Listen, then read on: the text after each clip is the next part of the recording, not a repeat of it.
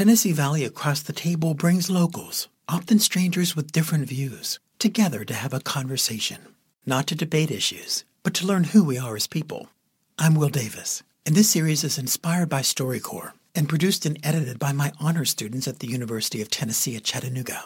This episode is by Mika Nelson. Tucker McClendon, former school board chairman, and Michelle Deardorff, department head of political science at the University of Tennessee at Chattanooga, talk about ongoing separation of partisanship and ideology.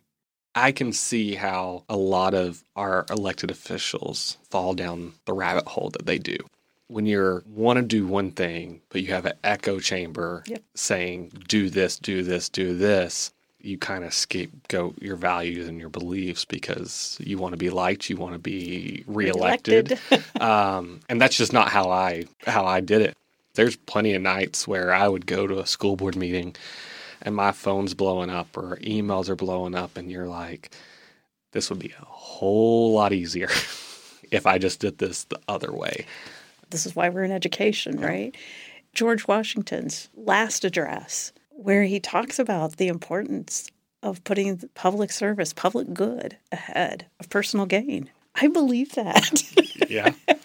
And so while I think the goal of reelection can be useful if you're using it to make sure you're representing the people, that's great. But when it becomes an end to itself and you're willing to betray the public for that end and betray the public good for that end, and even your own understanding of the public good for that end, that's, to me, when it becomes very hard and very complicated. Exactly. It's like you see, and particularly Republicans that say, I'm not running again, you almost see instantly like the weight lift off their shoulder. Of course. And if you could have that across the table, across all political items, like the good that could come of that, it can be like it's reelection for a lot of people, and they don't care what they have to do. Yep. And that's how we do it. It's a lot harder than people think, especially from someone in a elected office. I mean, the pressures that people face and increasingly violence. Exactly. Politics has become unmoored from ideology, and partisanship is disconnected from ideology. You and I are ideological people. We think, not that we're held hostage by our ideology, but our party choices are based, our political choices are based on that. Yeah. I'm not a real partisan person. I'm a political person. Yeah. But to me, those aren't the same things. But in our world right now, they've been conflated. Yeah. It makes democracy very complicated right now. It does. And it's never been easy to begin with. No.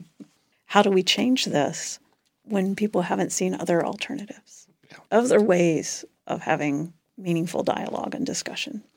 You know, I look at the students in my classroom who come from all over and they all come from their own echo chambers. And we bring them into a classroom. And to me, that is the sacred space of the classroom. The space that's set apart is where people from all these different points of view come together. And we have to find ways to see all of those people, because the goal is for us to govern ourselves and govern ourselves well.